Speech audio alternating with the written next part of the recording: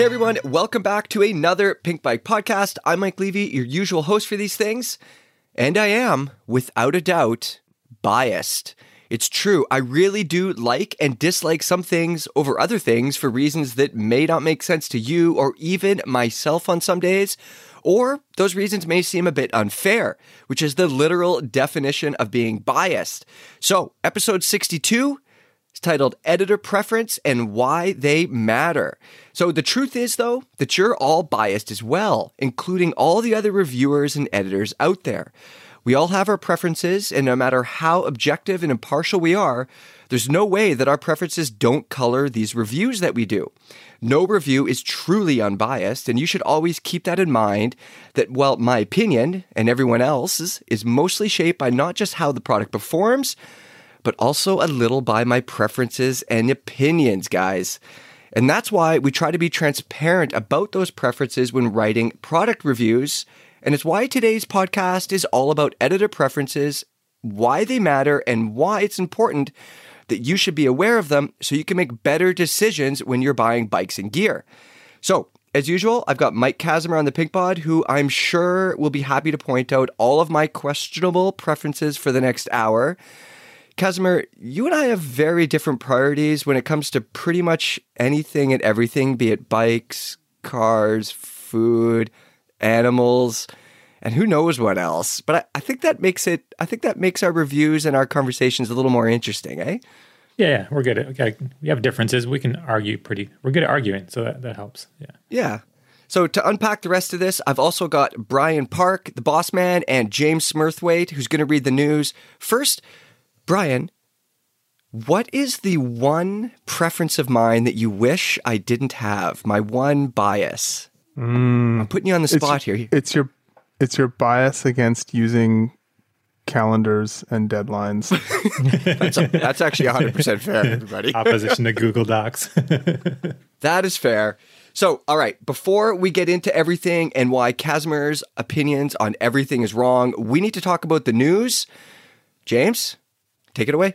Thanks, Mike. We wrapped up the second half of the field trip with the roundtable discussion on the full suspension bikes this week. So these were the bikes that were all priced between $2,000 and $3,000. And just for a reminder, they were the DaVinci Marshall, the Polygon Siskiyou, the Giant Trans X, the Marin Rift Zone, and the Ibis Ripley. Levy, it seemed that both you and Sarah settled on the Ripley as your pick of the bunch, but what stood out about that one in particular? For me, it's that Bikes DW suspension. If anybody's read my Ripley reviews over the years, or my reviews of any of Ibis's bikes, I've always liked that suspension system. It's efficient and it makes for a fast, kind of rewarding bike, if not an overly forgiving one, to be fair. Like that Polygon was definitely more forgiving than the Ibis, but for how I ride, yeah, I definitely like that Ibis. We have a ban on Mike Levy calling any DW Link bikes energetic. It's his favorite thing. What about sporty? Oh, sporty's yeah.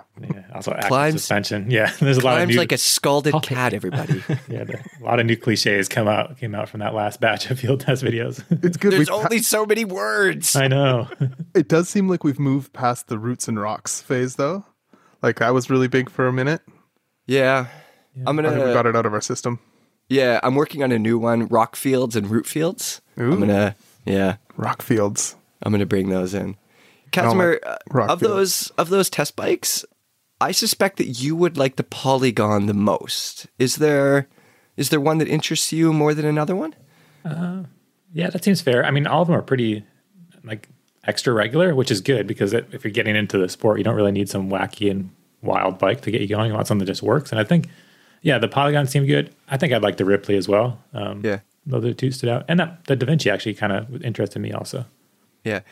Before we move on, let's talk about brakes for a second, because the roundtable full suspension review just posted, and there's already a zillion comments, and half of them are calling out sort of our gripes with the bike's brakes, which I'm sort of surprised by, Brian. I haven't read those comments, but I did see one a few episodes ago that I thought was interesting about how we have a bias towards excellent brakes, and we like you actually. I know, it turns out, but that for the people that are often buying these bikes getting into the sport, which is a totally reasonable consideration, is that maybe they aren't used to brakes this good. Maybe like brake performance is relative and they're coming from bikes with way worse brakes, so too touchy of brakes would be kind of sketchy. And I was like, I disagree with that. Well, I thought it was an interesting perspective.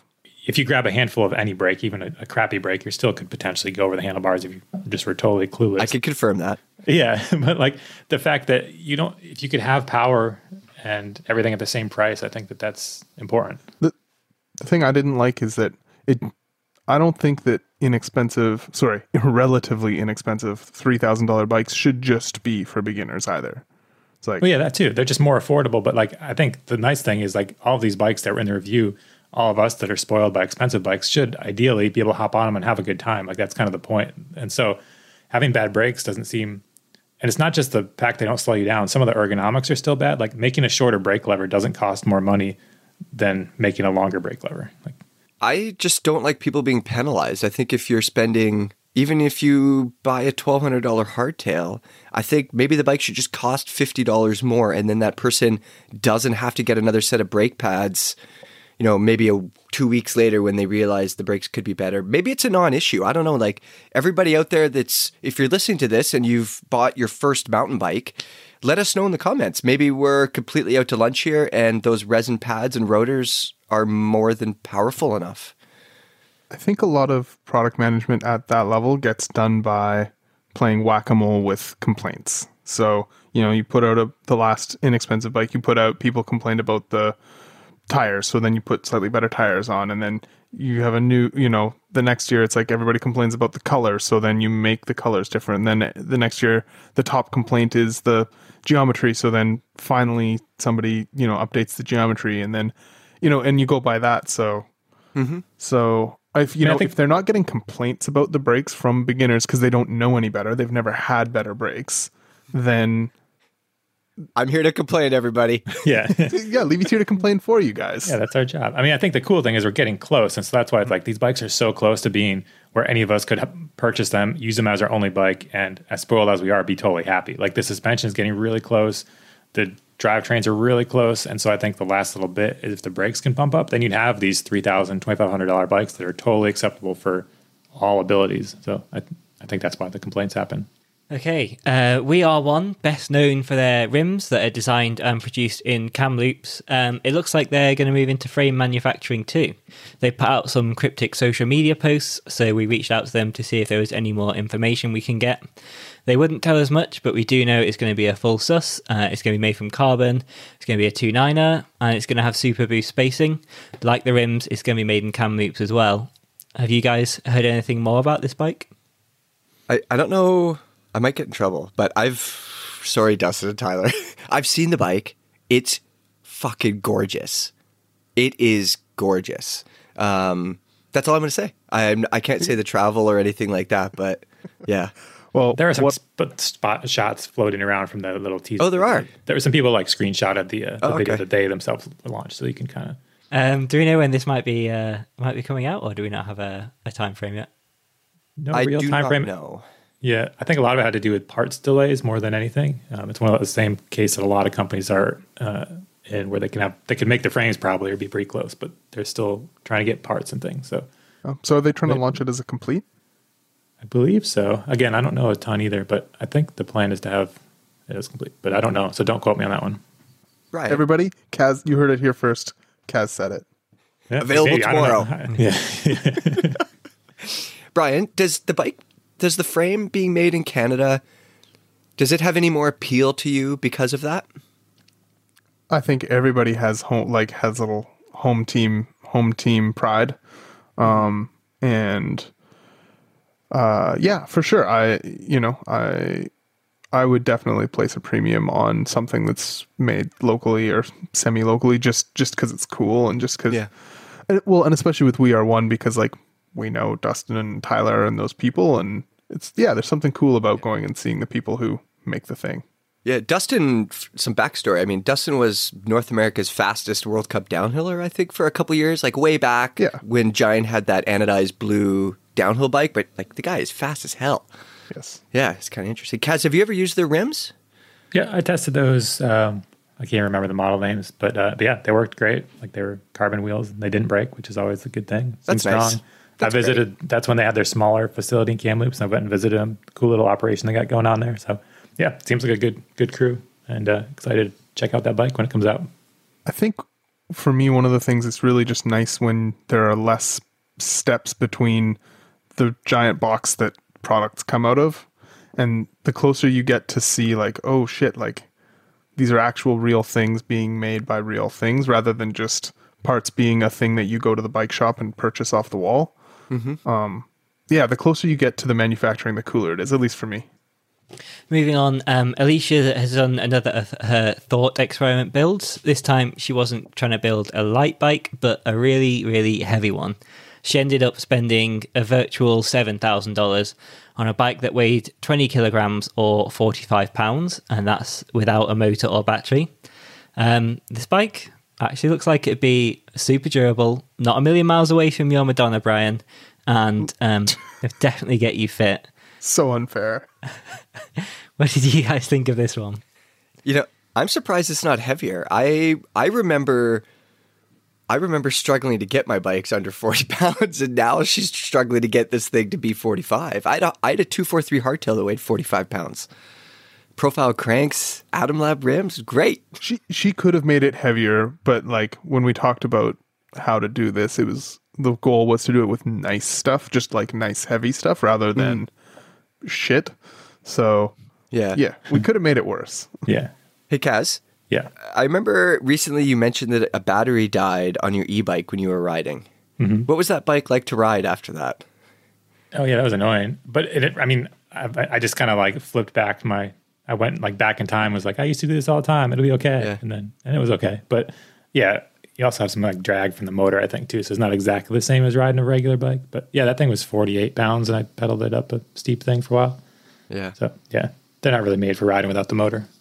It's cool. I thought, like, on the one hand, it was surprising that it was as light as it was and that she struggled this much to get it heavy. But on the other hand, it is a good reminder that weight, all that stuff adds up. Like, none of those things were bad parts. And just if you don't pay attention to weight, it's not hard to end up with a 45-pound trail bike all of a sudden. What frame was she using? Someone's steel frame? Privateer. Oh, yeah. Practically steel.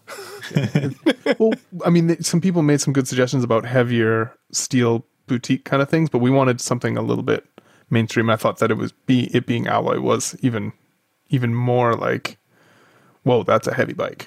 Yeah. Yeah. This is like it's a off the shelf attainable heavy bike. You wouldn't have to go to like some special heavy parts maker. It's like the opposite of the other one. She had a really good point too, that like it was hard to find some parts because nobody advertises in their copy like heaviest in class. Yeah. Finally, World Cup racing is back. The first two downhill rounds might have been postponed, Maribor and Fort William, but the XC season kicked off as scheduled in Alpstad. Victor Koretsky took his first ever World Cup win after beating Nino in a sprint in the men's race, and Luana Lecomte, another young rider, showed she could be the next big name in cross country by taking a really dominant win in the women's race. There's plenty to talk about here, but most of the discussion has been based around Tom Pidcock. We nominated him as one of our athletes of the year in 2020 as an under-23, and he proved exactly why he deserved that award in his first race as an elite. He comes over from cyclocross and road, a bit like Van der Poel. He's part of the Ineos Grenadiers, the richest team in cycling, and he overtook about 70 riders to finish on the podium, all while dealing with a slow puncture or race. It's absolutely crazy. Did you guys get a chance to watch this one? I didn't watch the live, but I watched the highlights, and just there had a bunch of highlights of him passing people. He passed so many people, and one guy was not being nice and looked like he was trying to like edge him out. Like, so they were like battling, and then he just crushed him. He like to come from where he started like 11th row or something all the way to the front. It's like it was real like wacky races. Like you'd see a line of riders going up a single track, and then like war riding past them at intervals was like Tom Pidcock. Like he just he was definitely a level above most of the field. He won't have made many friends, but I doubt he'll really race against those people again. He's going to be racing against Nino, Van der Poel, Victor Koretsky, those guys at the front now. I feel like Levy looked at the results and saw that Nino didn't win, and then was like, I'm not going to watch the race. I don't know who this Victor guy is, and I don't. You should watch the final sprint. The sprint is impressive because like the whole race came down to the last sprint, and like he just gets them. Like it's a full on, just both of them are sprinting. Nino versus Koretsky. Yeah. Well, I think it's fair to say Nino probably had some sort of issue going on. He was probably, like maybe his brake. I think his brake might have been rubbing or something. No one just outsprints Nino. The last time somebody outsprinted Nino, he had a mechanical with his pedal. I was going to say the last time somebody outsprinted Nino, it was when you rode with him. No, that didn't happen there. Saved himself for the Olympics, I reckon. Yeah, exactly. That must be. Congratulations, Victor Koretsky. It's probably not going to happen again. Anyways, I think this year is going to be crazy. We got Van der Poel and this Pidcock and Nino, and they're all in it trying to get to the Olympics. It's going to be wild, I think. Van der Poel is going to be damn impressive. It's amazing to me that a guy like that could balance the classics and mountain biking. And I think Van der Poel's also doing the tour this year. I mean, just... Plus, he looks like he's like 8 feet tall. How tall is he? He looks like a giant. Well, is that just me? I think he's not a small guy. Yeah, he looks big. He's a classics guy. Yeah. Yeah, he's ridiculous. Yeah, he was riding at 34, I think. Yeah, there's another World Cup race this weekend in Nove Mesto. That's the last chance for a lot of racers to qualify for the Olympics. So I think that one's going to be pretty hectic. Definitely would recommend tuning in to that one. This week's Pink Bike podcast is presented by Polygon Bikes. Polygon is one of the few global bike brands with their own manufacturing facilities, where they also produce OEM for loads of other brands. In order to provide better value to riders, their bikes are available factory direct and through Bikes Online in the US and Australia. Polygon's Siskiyou T8 is proof that good geometry needn't cost the world, opening up way more trails to any rider. Learn more about the Siskiyou T8 at polygonbikes.com. Okay, let's move on to questions. And the first one is from Rusky Skier 27 Casimir. He has a question for the panel. He's calling us the panel. I like that. It's very official. Yeah. How has where you grew up riding played a role in what sort of skills you excel in? He says, growing up in Connecticut, I've always found that tight, awkward corners and flat, chunky tech were a relative strength and still what I enjoy most. He says he's traveled, he's gotten better at other aspects of riding, but he definitely believes that environment shaped him to be the type of rider he's become. Kaz, do you think that where you grew up, you also grew up in Connecticut, didn't you? Yep. Yeah, riding bikes. Do you think that's been a factor in who the man you've become, Kaz? I bet it did a little bit initially. Like since my first experiences with mountain biking were rockier, kind of chunkier, weird, mostly just hiking trails, what we were riding on back then. So I'm sure that kind of helped me have an appreciation for those weird, awkward trails. But now, having traveled a ton and ridden a bunch of places, I think all of that kind of goes into what kind of rider you become. But yeah, I do think your initial experiences help shape you to a certain extent. But as you travel more, you kind of find what you like more. Yeah, I say we've been pretty blessed to grow up in the Pacific Northwest, Kaz, and be exposed to, we've been all over the world, but this is a pretty amazing spot. And I think it's definitely allowed us to become more skilled riders in some ways than if we grew up in another place. I think for me, my local mountain, the mountain that I started riding on, it starts with the world's steepest fire road. And you just had to climb straight up it. So I think that's been a factor for me. And if I didn't have that, I'd probably be more of a shoulder rack kind of guy, maybe. So you like that, right? That initial steep fire road, that just set the standard for you, right? That's how I started mountain biking 25 years ago. And that's how it was every ride. It just started with a kick in the balls kind of climb. And that's probably been a factor in making me the rider that I am today. Yeah. Like it? Yeah, I don't know. All right, James, next question. This one's from Full Endurobro. It's a question for the group. Oh, this is a good one. Do you ever get tired of needing to be diplomatic in the bike industry? He says, do you ever wish you could just call it a brand for mediocre engineering masquerading behind great marketing or talented riders? For example, do you ever want to ask Trek what in the world they're doing with their R&D budget because they haven't done anything since they released ABB in 2007? Full Endurobro, I think that's pretty harsh and inaccurate. That's not true. Not true. At all. But Kaz, Kaz, what? I like that he thinks that we're diplomatic. That's Yeah, nice. I feel like I'm not, but Thank you. yeah. Yeah, as far as a response to that, I mean, we're not going to call out Trek because they've done a bunch of stuff. And I think that, I don't understand, like, the need to be diplomatic. I mean, we need to be fair, but I don't think if something sucks, we'll say it sucks. That's kind of how it works. But Yeah. I think that part of the thing is that a lot of stuff is so good today that we have to be pretty nitpicky. Like if you're using a product, how it was intended, the stuff works really good. So we end up talking more about Whining about brakes. yeah, complaining about brakes or where said product might suit or not suit a rider. Also, I think tact comes into it too. Like something could be terrible, but you still have to talk about it with a bit of tact.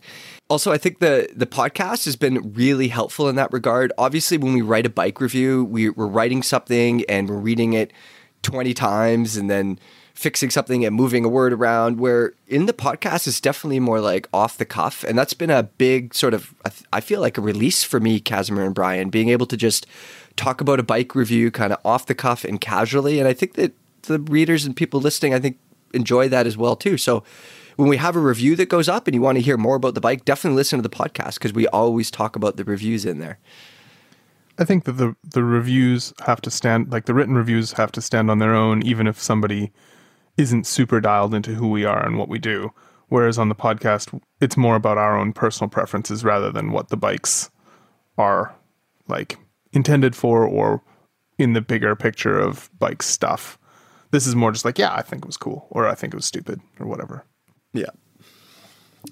We got 2 more questions. This is from Grizzle.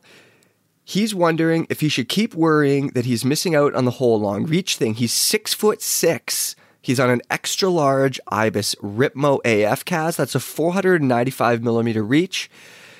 He says bumping up to 510 millimeters doesn't seem worth it, considering that he does like his bike. But maybe a 525 double extra large bike is worth making the move. Is it really noticeable?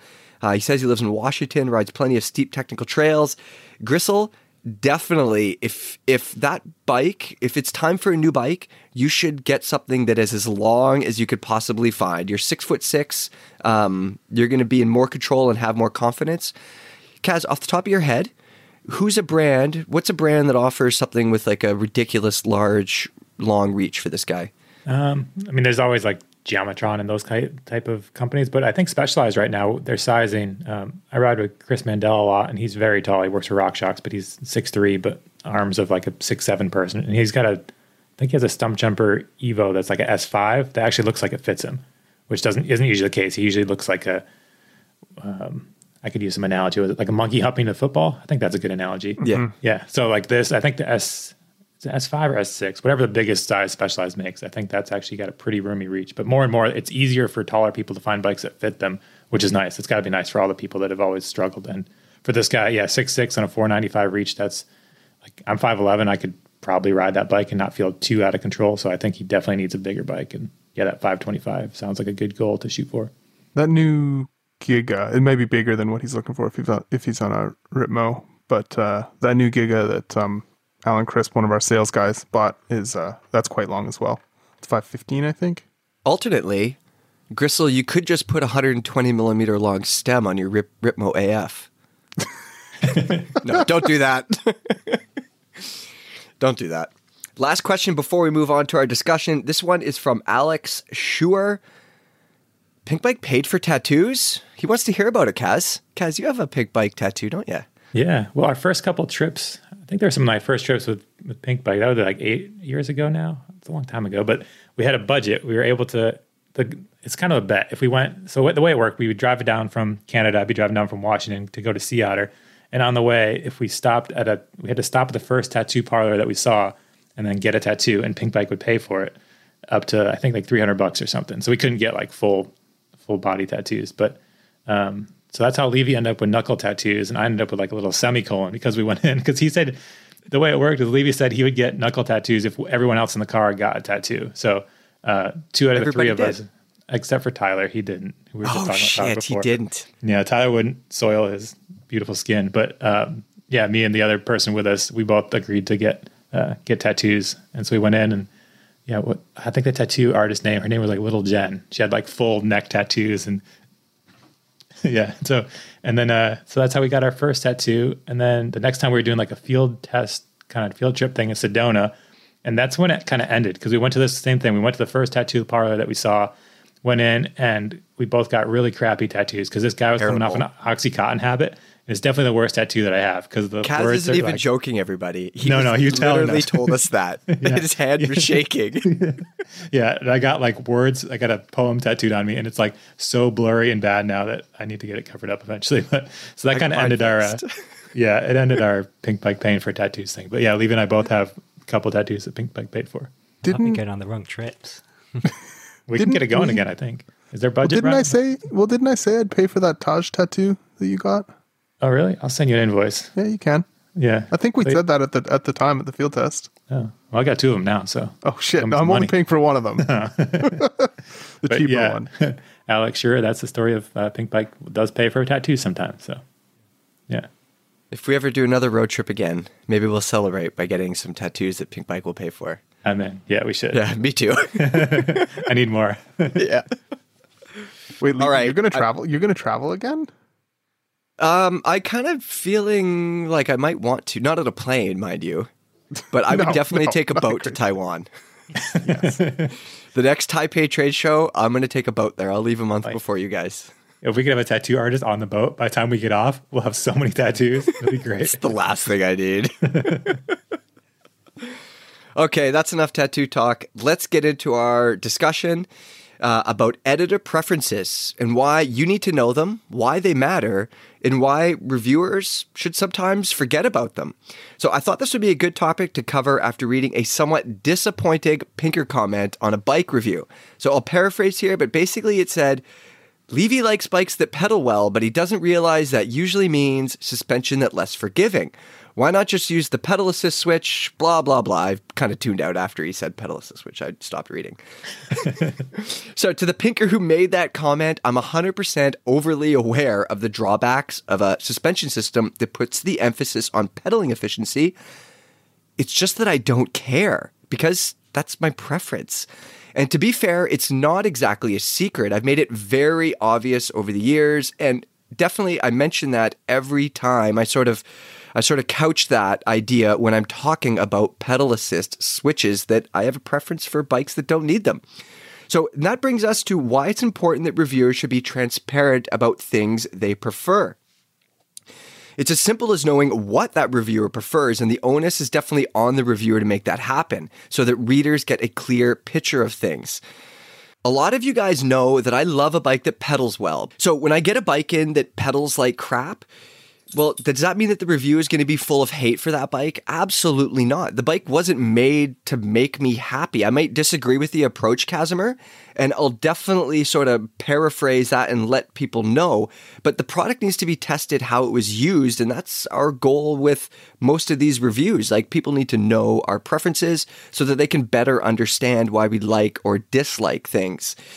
So Kaz, you review everything from 120mm travel trail bikes to 200mm travel e-bikes. But I bet there's a certain type of bike that you prefer over others and certain traits that you prefer over others. And I kind of want to boil that down at first here. So I got some questions for you, just basic questions. Do you prefer more or less travel? How about the right amount of travel in the middle? That's not it. I'm not as biased as Kaz is on the fence, everybody.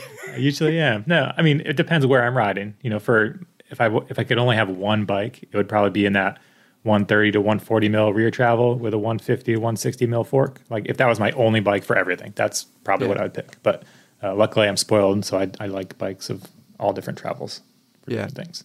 And for a given amount of travel, do you want that bike to be like a ground-hugging thing that sort of smooths everything out, makes the trail feel fast and smooth, or do you want some feedback and more of an efficient poppy suspension? I think I have a preference for bikes that deliver more traction, so that tends to be a little bit more on the plusher side of things, but I also don't want a bike that bottoms out too easily. I really like to hit jumps and push hard into corners or into the terrain, so it needs to have a decent amount of ramp up, but everything with balance. You can have a bike that has too much end stroke ramp up, and it can make you feel like you're hitting a wall of progression, which I don't like that. So I mean, overall balance is the name of the game for me. But I do like traction is definitely high on my priority list. And so that would kind of dictate parts and the type of bike I would end up on, I think. Okay, interesting. When you get a bike, say you get a bike that's, I think perfect example would be a bike like that Ibis. They're generally not bikes that stick to the ground. They're generally more active, playful bikes, to use that cliche. Do you try to turn it into something that's more forgiving, or do you ride that bike sort of how it was designed to be set up? Yeah, I'd ride it how it was designed to be set up. I mean, I also have expectations that I know that I need to temper my expectations to kind of adjust. If I'm riding a 120 bike, I'm not trying to make it feel like a super plush enduro thing. So like a snappy 120 bike, I think that's cool. Like I know how it should technically ride, and I can kind of set it up according to what the manufacturer suggests and to fit my preferences. But it's not like I'm not going to be typically putting a coil spring or like trying to make it the gooey, mushy 120 bike. I think the Ibis was a good example because you really didn't get along with their suspension sort of philosophy in the last year or two in terms of the rebound. Mm-hmm. Yeah, their traction tune with the fast rebound. Neither Chasm or I really are a fan of that. Yeah, but you gave it, you gave it a fair shot. You did for its intended use. And I thought that the way you presented your findings, like, hey, this is definitely not for me. Their time testing says X. Some people may like it, but 100% not. Doesn't work for me, and I don't think it's going to work for a lot of people. I thought that was a pretty even keel response. Yeah, a big part of our job is giving these products a fair shake. Mm-hmm. And I think that starts with setting them up how the manufacturer recommends a lot of times, Kaz. Like when you get a fork, you've never ridden this fork before. What are you doing? You're looking at the recommended settings. You're starting there and you're going from there. Or you're riding the fork how it was intended, or the bike how it was intended. What about, Kaz, when you are getting bikes for review, is it hard sometimes to get bikes in that you look at and you're like, well, this isn't my kind of bike, but it's a new bike. We have to review it. It's an important bike. Is that a difficult thing to do? Not too much, I'd say. I wouldn't say there's any bikes that I totally don't get along with, like off the top of my head, but there are bikes where sometimes after a couple rides, I'm not really enjoying it and the bike doesn't quite fit my taste, but I do make myself keep riding it. Not like it's hard to make myself ride, but it is like, I need to keep trying to figure out the nuances of the bike and figure out, who it might work for, or maybe there is a glaring issue that needs to be addressed. So, sometimes that type of thing happens where the bike comes in. I might have high expectations. I ride it a few times, like, they just missed the boat on whatever that is, a suspension tune or some geometry figure or something. So usually I just try to get enough rides on it so that I can, accurately discuss what I was experiencing. I think the two of us make a good pair with this kind of stuff too, Kaz, because just how it's worked out, we prefer some pretty different styles of bikes. So a lot of times if there's a bike that you're like, hey, like I mean, this isn't the right way to put it, but this isn't my style of bike, and I might not get the most out of it, or I might not maybe understand the bike. I mean, you understand the bikes, but you know what I'm saying. So someone like myself might get that bike, whereas obviously you've been riding some longer travel e-bikes lately, and that's definitely more your jam. I'm riding more than e-bikes. No, he only rides 8-inch travel e-bikes, everybody. I don't even know where this 200 mil e-bike is, but it is true that the way even our typical riding styles have kind of put us into, you tend to be on the more like down country, lighter trail things, and these days I'm more on the kind of enduro side of things, or some more aggressive trail bikes, and that kind of goes to our riding style. So it makes it easier to test a bike that fits the way you're going to go for a ride. Like if I sent you some big enduro thing, you could definitely ride it, but more than likely it wouldn't be the type of riding you were doing at that moment. So yeah, we just try to divide it up between the editors who's like Dan Roberts has been doing a lot of downhill bike testing because he's got Champree in his backyard. So that's ideal for him. And yeah, so that's kind of how it works, just to make sure the bikes all get a fair shake. Brian, in the past, we talked about having editors ride and review certain genres of bikes. So like myself, I spend more time on cross-country and trail bikes and down-country bikes than someone like Casimir who rides bikes with more travel. How do you think that affects our reviews, given especially that like shorter travel bikes are my preference? Well, I think it makes them better and maybe not necessarily less affected by your preferences, but I think it just makes it more useful because if you're reviewing, we're maybe a bit different than other media. We only do, other than field tests where we do like a really condensed number of bike reviews in one sitting, most of our bike reviews are like 1 a month per editor. So each technical editor is doing 12 a year, which is a lot less than other media. So if in the, having you do 12 bikes in a similar category of like bike intended use, it's going to give you better information to give to the readers. Like, I think it just makes your verdicts more and comparisons more valid. Yeah, 100%. Because I've ridden X amount of trail bikes, a whole bunch of these trail bikes. I've been focusing on them for the last 6 months or a year or whatever it is. And now I have the latest thing and I can compare it to all the other trail bikes that I've been riding. Kaz, do you think that us being in the cycling industry and knowing some of these people and these brands, is that a factor at all? I definitely see it in the comments every now and then. I see somebody basically saying like, oh, these people know these people, the industry is quite small. How does that play out when we're reviewing a bike? I mean, yeah, it is definitely a small industry. And once you're in it enough, you're going to make friends with some of the people that people that helped make the bike that you're reviewing. But I think that almost makes it easier. Like if you can just message somebody and be like, hey, this bike's doing this, what's up? Or like, why'd you guys do this? It's almost easier than dealing with someone you've never dealt with before. If you can get that feedback back and forth. And I think that, as you review more bikes and you do interact with all these people working for the companies, if they start respecting your opinion, I don't think it's that much of an issue, really. It just makes it easier maybe to find out the reasoning behind something you might not agree with. And I don't think I would, I know I would never give a bike a good review just because I like the people at the company. That doesn't work like that. Also say we're pretty accessible. Brands that, like, if somebody sends a bike for review, they are talking to Kaz regardless. Like, it's not like there's like some sort of massive bureaucracy between the tech team and the people who've sent a bike through. So I got a thing to bring up here. We should bring up Evil bikes. Oh yeah, sure. Yeah, because someone was going to say this in the comments, like, why do you guys never review Evil? I think the last full Evil review we did was back, I don't even know, like 2013 or 14 or something. Mm-hmm. That it was the Evil Insurgent, and since then we've asked for bikes, and they've never been able to send us one for long enough time for a long-term review. I did a first ride of that, the Reckoning, like earlier last year. You had to build that bike though, Kaz. You just got a frame, didn't you? Well, the Insurgent, yeah, because the Insurgent, when that came out, I really wanted to review that, and they didn't have any completes, and so I ended up getting that frame from a local shop and building it with my own parts just so I could review it because I really wanted to ride it. What year was this? I think 2013, maybe. Maybe no, it's later than that. When did that Insurgent come out? 50. It's all a blur. Yeah, I don't even know what year it is now. Maybe 2016. Either way, it's been a while since we had a full long-term review of an Evil. But and they're new.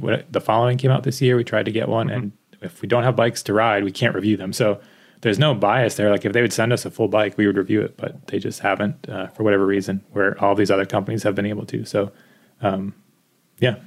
Yeah, a lot of times having or knowing these people behind the bikes too, you could go to them and, I mean, they're just bikes. Like we're not saving lives here. Like we can go to the company and be like, hey, I got to run this thing at 20% sag. Otherwise I'm bottoming out everywhere. And if that's how it is, the people probably know that it's a fairly linear bike. And John at Company X says, oh yeah, we designed it like this because... Look how diplomatic he was being.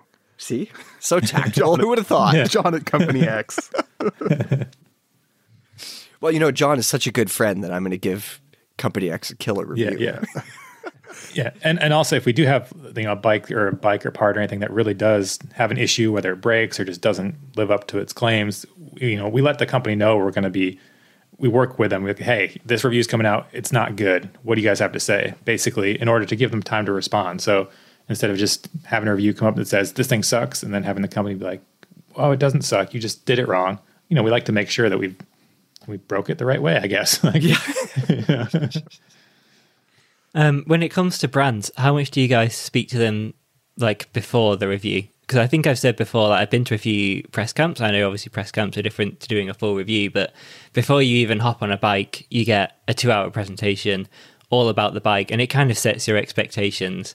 And then lo and behold, 2 weeks later when the embargo lifts, there's 20 articles that go up that are pretty similar to that presentation, which either is the journalist hasn't had enough time on the bike, or there's kind of an element of confirmation bias there where the idea is already planted in their heads, I guess. So how much do you speak to these? That's why everybody wants us to go to all the press camps. Yeah, because they think it works. Yeah, if there was a benefit from COVID, it's that we didn't have to go to press camps and companies just send us bikes like we've been trying to get them to do for years. So now the way it's been working for at least the last year is a company typically sends an editor to the bike. I ride it a decent amount, and then it's usually after I have a few rides on it, I'll end up having a meeting with the company, and they kind of give you the Kool-Aid spiel, let you know what they were thinking, and that's the way I like it. If I can get some rides in without knowing too much, just the basic setup tips, anything like that, and then talk to them about their thinking behind the bike. That works really well for me. To be fair, I've also been to press camps where they actually have done it in the opposite way for that exact reason. They said, hey, let's just go ride this bike. We just want you to ride it and think about how it's working, and we'll do the learning, the classroom stuff later. And I think that's worked out really, really well. And I think too, like it's nice to have people come visit us when possible. That helps you, you can evaluate a bike. I mean, you're laughing, Brian, but like I don't need to go fly to Sweden for a day to ride a bike where I live in an amazing place for riding. And if the company wants to send out a rep and we can go for a ride on the trails where I test the bikes, like that's pretty ideal. Yeah, and then we get way better feedback as well, too. We're riding the bikes on trails that we ride every day, trails that we ride competitor bikes on. So we have a better sort of feel as to what's happening. Our pictures are different. Our article is different. It definitely colors your preferences because a lot of bikes aren't designed for Squamish, right? There is a bigger world out there. Well, and that's their fault, Brian. Yeah, but I'm not going to go to like, yeah. No, agreed. Agreed. The idea that we live in, I think that's one perception that's a little funny where, Squamish is so magical. You can only it's not magical, but like the fact that you couldn't test a bike that's designed for smoother terrain in Squamish is inaccurate. Same with like Bellingham is only about this. And you can't test, like we live in places with a huge variety of trails. Like I can go find a trail that's exactly like what you would find on the East Coast, or I could find a trail that's exactly like you'd find in Iowa. Like those exist. Really? Right. Where? But they're here. No, but there's a section like even on like local mountain Galbraith has like they call them the bunny trails. They're super smooth and mellow, and I don't go there often, but if I was testing a cross-country hardtail, Kaz is riding a Z-bike, everybody. Just 200. No, they're not allowed. You can't ride e-bikes on Galbraith. No e-bikes on Galbraith. Oh, but, don't ride e-bikes on Galbraith. Yeah, but yeah, I mean, I think that there is that perception that we live in gnarly places and only ride gnarly trails, but we have a huge variety. Both of us are spoiled to have whatever type of riding we like out our doors. All right, I want to play a bit of a game here, Kaz. I want to talk about our preferences, our biases. Isn't that what we've been talking about the whole time? No, specifically. Do we win a prize? I want a prize. Specifically yours, mine, Brian's, James. So if I had to guess, Casimir, now I've read a lot of your reviews over the years. Your preferences are for a bike that focuses on descending and you don't really care about climbing all that much. Am I right or wrong? You're wrong. Oh. Because I want it to be comfortable when I'm climbing. I'm not afraid of the climb switch like you are. I'm not afraid of it. I just think it's stupid. Yeah, you have a phobia. But I do want to be in a comfortable position when I'm climbing. So a bike with a super slack seat angle or just feels horrible when I'm climbing, it's not going to be my cup of tea. But speed, getting to the top at a certain pace or at a certain time, you don't care. Not as much, but again, a lighter bike that's super comfy for climbing that also happens to descend really well. Like I want to have everything. So you're happy to walk up all the climbs then, is what you're saying? Definitely not. He said that off camera, everybody. I don't even know the last climb I walked up. I don't walk up climbs. No, but even when the battery dies at his e-bike, he doesn't walk up climbs. That's true. I will pedal. Yeah. But I think it's fair to say that you prefer a bike that skews more towards descending capability on aggressive terrain than climbing capability.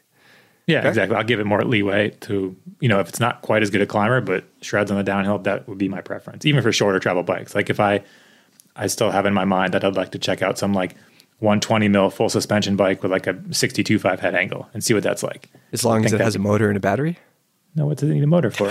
It's I just love bugging you, Cass. I know. We need to go e-biking one of these days. It's pretty fun. But yeah, so as far as climbing, I do like a bike that climbs well, but it's not the number one goal of the bike salon. Like Kaz, you are more concerned with climbing body position, and Levy's more concerned with climbing pedaling efficiency of the suspension. Yeah, I think that would be And fair to cleaning say. technical stuff. I guess let's put it like this. Kaz, you will happily put ass guys on the front and back of your bike. Semi-happily. I usually don't want to run one in the rear, but yeah, I would Yeah, be me fine with neither. slow. Yeah. But if it's that versus like Icons for a downhill bike, then yeah, I'm going to go ass guys. Dude, icons are just fine. They're just a little loose. It makes it more exciting. What I a don't. I actually strawman. do like the Icon. I like the Icon a lot. Like the 2.4 Icon is fun. Yeah. But yeah, preference wise, yeah, my typical bikes that I gravitate towards a little bit heavier, more focused towards the downhills, and that's Okay. all right. So if you had to guess about Brian's bike preferences, let's take a stab here. For Hardtail. travel or Has to be Andy's weird. squat? Hardtail, no That's cable too weird. guides. Lots of like 3D printed stuff. Titanium. Small companies, Yeah, European handmade. Germany, yeah. Angle sets. I'm going home. 62.5. 100% accurate though. Carbon wheels on a steel hardtail. I want those wheels back, Brian. Sending them up with Sarah today. Oh, really? Okay. Excellent. Brian, bike preference. I know you got some kooky bikes right now in your shop, but realistically, tell me the kind of bike you prefer. Oh man, I mean, right now my bike stuff is pretty kooky because I'm sort of like bracketed on either side of my regular bike. I'm overbiked and underbiked with nothing in the like probably what I should be on. So I've got You need I've to got like that, mate those together. yeah, I've Like, got that just- Madonna with like which is a big bike, and then I've got that Kodak hardtail, which is a hardtail with stupid angles. And I mean, I should probably be on, for what I ride and what I like to ride, I should probably be on a Stump Jumper, maybe Stump Jumper Evo, something like that. You need an Evo. Yeah, I've been riding the Stump Jumper light. It's light. it's pretty Isn't light. that so good, Cass? So fun. But I get worried sometimes with what's happening. I know. Yeah. You get into something and you're like, oh shit. It's very light. I think it's like, I put those light wheels, now it's like 27 pounds with pedals on it. And it's like coming from a 35-pound bike and then riding 27? 27-pound. That's yeah. chunky. Your bike's a fatty. My Mondraker is like a little over 24 with pedals, Kaz. Yeah, that's scary. This one's kind of scary too. But I think one thing we should talk about is what our typical rides are like. You know, it's just a lot of it comes down to riding style. Like my typical rides around here, I like to go out and I'll climb for a while, but then it's all about that good descent, you know, getting a bunch of good descents mixed in with my ride. Where like, I know, Brian, I know you're on the dad program, so your rides tend to be a little shorter, right? So you're taking the Coffee hard shell shop. out. Yeah, it goes to coffee Right to shop. the coffee shop and back. That's it. Well, I mean, no, like my mountain bike rides have gotten longer because I only get like 1 or 2 days a week to go. So I try and like fully disappear for that time. It doesn't happen that much. But then honestly, like my hour and a half time slots are generally gravel bike now. It's like go to SFU, do a lap, ride home. It's like, I'm not happy about it, but I'm still satisfied. Do you guys want to hear about my rides? Yeah, I was going to ask you, Lee, what kind of rides do? You do some gravel, some down I country? do all sorts of stuff. Lately, for the past few months, I tend to be doing a lot of like hour-long, just like quick little rides, and then mixed in with lots of really big ones that wear me out and make me be like, I can't sit on a bike seat for a couple days. And then I do a whole bunch of shorter rides, and then I do a handful of big ones that wear me out again. So definitely covering ground. I want to cover ground. That's sort of the mode that I'm in right now. It's not always that way, and I think that's why I like sporty bikes. Yeah, like when's the last time you went out and just sessioned a set of jumps? Oh, geez. Oh, it's been a while. Yeah. So yeah, I mean that's another difference between our riding styles. You know, like we have some good jump lines around here, and I'll hit them for a little bit before starting the rest of my ride. And But that Levy, goes into- you are also not really a get all the climb out of the way and then just do this descent type of rider. No, that's annoying. You try and link up a bunch of like uppy downy stuff. Yeah. Yeah. And I think I think it's chicken and egg, but on the Madonna, I just want to get the climb out of the way and then descend. And I don't, that's it. Okay. I'm not gonna If I grab was the riding Madonna. that Madonna, I would too, Brian. That's the problem. But, no, but like I'm not going all over the mountain on that thing. Whereas on the hardtail, I'm definitely not seeking out just a spin to the top and then a descent. I want to get like entertained in I don't know. Yeah, and that's what I do. It just depends what I'm on. Like, yeah, I mean, if you look at the different rides I do, there's all kinds of styles. But I'm up for a good techie cross country ride just as much as I'm up for as long as you're on an e-bike. Plummet. No, that stump jumper. It's like an e-bike. You don't even need e-bikes. Once you ride a bike that weighs that little, it doesn't even like. It makes e-bikes seem silly because why would you send it back to me? No, I like it. One thing I will admit, I do have a preference, Kaz. This has bitten me in the ass a handful of times. I have a preference, a bias towards sort of weird, strange products. Mm-hmm, you do. I think the perfect example of this, something that we disagreed on, would be that Trust Message fork. Yeah, and to be fair, I didn't actually ride the Message. I rode the Shout, so we rode two different ones, but the Shout was definitely something I didn't get along with and would never purchase for my bike, where you seem to think the Message was magical and pretty good. I don't know about magical, but I really liked how it made the bike handle. And if I lived in certain places, I could be like, this thing is weird. It's doing some weird things sometimes, but the plus side to how this fork worked, I could live with it for sure. Yeah. And that's a weird thing. I think a lot of other people would be like, no, apparently they went out of business, but, but I still have that Trust fork and it's not going anywhere. I'd like to keep using it for sure. Yeah. I sent the Shout to James. James Wong has it now. I think he's going to, put it on a different bike. But yeah, that bike, that was a longer travel version, but the handling didn't work for me. The way it felt when you're landing off of jumps just felt like it would be almost locked out at times. Like, guys, forget about it absorbing bumps. Just the handling. What is suspension even for? Yeah, it helps you like pump the ground, but I could just put a rigid carbon fork on there and have some super, super light, weird bike. I think that there's you got a balance between, we obviously want to remove as much bias as possible, or at least be clear about it, but we don't want to remove the character, and we want to give some of these wacky things a fair shot. I think if every bike was a standard 4-bar 8 out of 10 bike or bike product, it would just be boring. And not good. Like, so I would say Levy more than Kaz is probably a performance outlier a preference outlier when it comes to the pink bike commenters. Lots of people are on the same page as Levy, but in terms of pink bike commenters, with, for example, the Trust fork, Kaz is probably closer to what the reader's preferences are.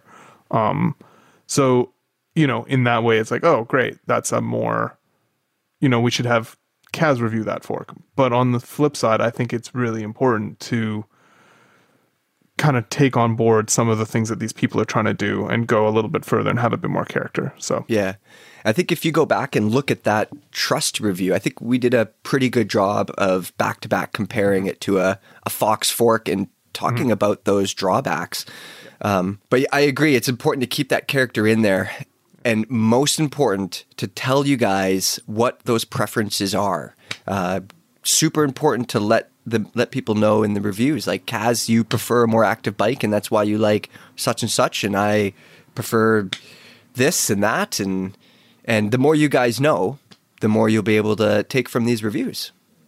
Yeah, and I think I should also say, like, I'm always up for testing strange things as well. Like, I might not be searching out the next great linkage fork in the way that Levy is, but when one does come into test, I do enjoy trying the different things, and it's, because something, I don't think everything has been figured out yet. So it's fun to try the new, more obscure items. What is a product, Kaz, that you thought you would dislike? You're like, oh, I'm never going to like this. This isn't whatever. What things that I like? It's not my preference. And it ended up surprising you. Is there a product? That's a hard one. Let's see. The e-bikes in general. Yes. Yeah. I guess that's a bias. Yeah, we didn't talk about my e-bike bias. I don't really have as much now. I still am very biased to anybody that says e-bikes will replace regular bikes, like wholesale replace mountain bikes, because that's not the case. But I did used to be really biased against e-bikes because, the early ones sucked a lot, and I hadn't ridden a ton of them. But now that I've ridden some better ones, I think there's a place for them. But so that's my bias changing. I want to see you eat the hat you're wearing. It's a good hat. I don't know if it's not very edible, but I don't care. Eat it. I know. But yeah, so that's an example of a bias that I had, and now it's changed. Although I still, like I said, I'm still very adamant that regular mountain bikes aren't going anywhere, and I don't like when people are like, "Oh, you're never going to ride a pedal bike again," because at the moment I have access to some of the fanciest e-bikes in the world, but I'll still 5 days out of 7 not ride them because I'd rather go pedaling. So yeah, that's a current bias I have, I guess.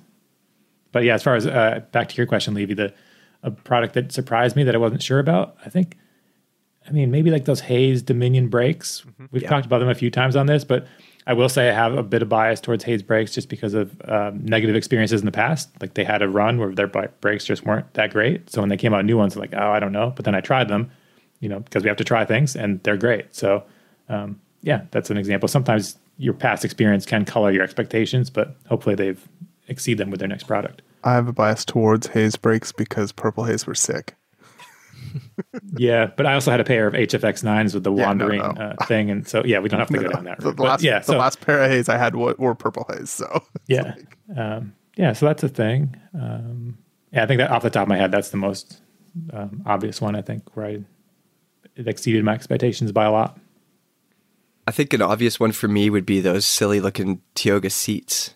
Those ones with no you're padding. Just straight wrong on those. You're just wrong. Like, dude, they're so comfortable. I mean, I don't want to throw them under the bus, but I've definitely seen a lot of broken ones. They don't look good. Those probably weren't Tioga seats. There's tons of counterfeit ones out there. They said Tioga on them, but I don't know. Yeah, the fake ones say Tioga on them. I've had 3 or 4 of them. I don't think I've broken any of them. That is a lie. The one on the Grim Donut is broken. Is it broken? I didn't break it. You broke it. It was broken. It's the very first, when you put it on, it was broken. Oh, really? I don't think I broke it. I don't remember seeing it broken. You look at it and this doesn't look like comfortable, but it is very comfortable.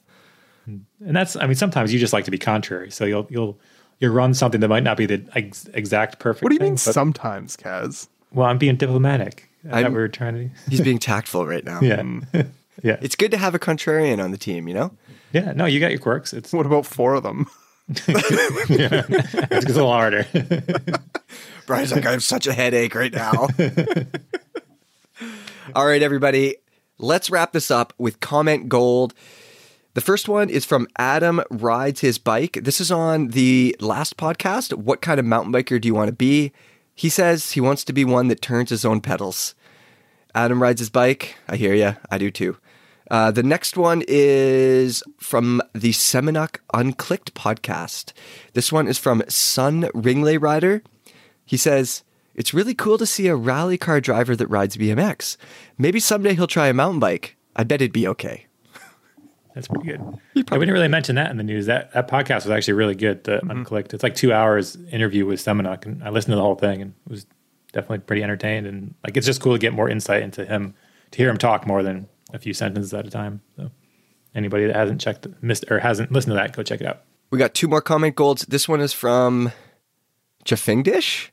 This is on the Ibis Chafing Dish, I think. No, that's not chafing. That's how you spell chafing. That is how you spell chafing. But Chafing Dish sounds cool. Chafing Dish is good. It's hard. They're all squished together. Yeah. He says this is on the Ripley AF review. Instead of a dentist bike, it's a dental hygienist bike.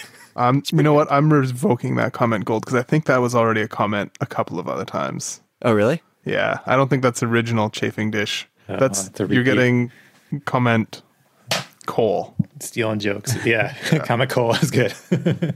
Well, our last comment gold, I am impressed by this one. This is from Charlie Went Outside. He says, a few podcasts ago, y'all mentioned the Microsoft Tay chatbot and mentioned that no one should ever attempt to simulate Pinkbike comments like that. Well, I did it. This guy made a Twitter account that tweets AI-generated Pinkbike comments, trained from a library of tens of thousands of PB comments over the past couple years. This is good. Do you guys want to read a couple? It's amazing. Yeah, I'll start with this one came out. It just says, we're all going to die. I think that's pretty good. That fact that the robot is saying that. Yeah. Here, oh my God. I hate what I see. Can't stand the concept of a 30-pound bike with a motor. That one's accurate. They're all really good. I know. Yeah. It's another, so the best bike for the money is a modern bike. I have a 50-year-old DHR out of the box. It has been perfect all my life. That sounds like every frickin' Maxxis DHR owner. It's bald, but it still works. Yeah. I was thinking Turner DHR, but yeah. Oh, those are What was the one about Levy? Levy's fastest time in 2020 was 2.4 seconds, so I think it's safe to say that he is the fastest man in the world. I Stop feel there. that he too has a lot of talent, but he is slower than most of us. That comment's an emotional roller coaster. It really is. And then there's one. I have a set of GX pedals that I can't find anywhere. I don't know why that's so funny. I don't know. They're just like little like brain twisters. You're like, wait, it doesn't make sense, but it almost does. It's so close to being a perfectly fine comment that makes sense. Yeah. But at the same time, it's not. Is it going to get smarter the more he does it? Yeah, I think I haven't read his email yet, but I think he said something about how he was going to feed it some different stuff to make it a bit smarter. What's the Twitter account name so everybody can go check this out? It's at Excited Pink Bike. Everybody go check out Excited Pig Bike on Twitter to see AI generated comments. I think the next step, so we've essentially replaced Pink Bike commenters with this bot. The next step is if we can replace ourselves with a bot. And then Can we just do an AI generated bike review? I don't know. Sorry, what was the guy's name? Charlie went outside. Can you AI generate a bike review for us? Let's just see how far we can take this. Yeah. All right, everybody, that is it for episode 62, editor preferences and why they matter. Let us know in the comments what your preferences are and how much of a factor they are when you're purchasing a bike. If you're looking for a bike that climbs well, does that mean that you're a person that only cares about climbing? Maybe you want that bike because you're not a good climber. So then you want a bike that helps your climbing. I don't know. Let us know what you think in the podcast, and we'll see you for episode 63.